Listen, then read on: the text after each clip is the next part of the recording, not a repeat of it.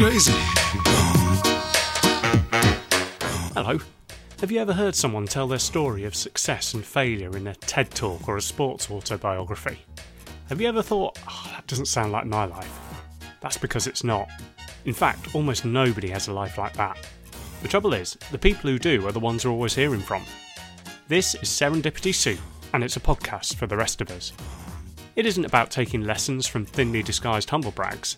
Instead, it's a community of ordinary people with something interesting to say about how their life has turned out. My name's Matt Georges, and I've recorded the first few episodes, but the rest depends on you. If you're a listener, then you can also be a guest. I've been asking people how they started out. My dad was a carpenter, my mum worked at a school, and I was the first in my family who'd been to university. So actually it wasn't kind of a given that that would necessarily be the route that I would take.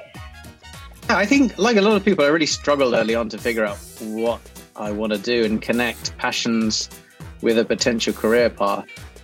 I've also been discussing the trickier times in their careers. It was something that I did for all the wrong reasons, but as it turns out, it's helped me enormously. So I tried to take all those challenges on simultaneously, and I think it was dumb. It was a bit greedy, it was way too ambitious, and it turned into a nightmare. It was a torturous process. And I've asked everyone how they define success. I achieve a goal, but my goal is then moved on and I go after that goal. But the path along the way is the thing that I enjoy. It's called life.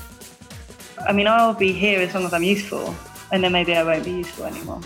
But I'll know when to move on. But it's not all work. There have been a few lighter moments too.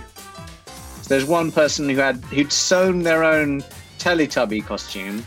It was incredible. Someone else had like red contact lenses and blood coming out their eyes, and I had a very shoddily assembled cardboard box with Box of Death written on marker pen on the front. And yeah, I felt woefully unprepared to be in so well costumed company. So yeah, it was a prize to me.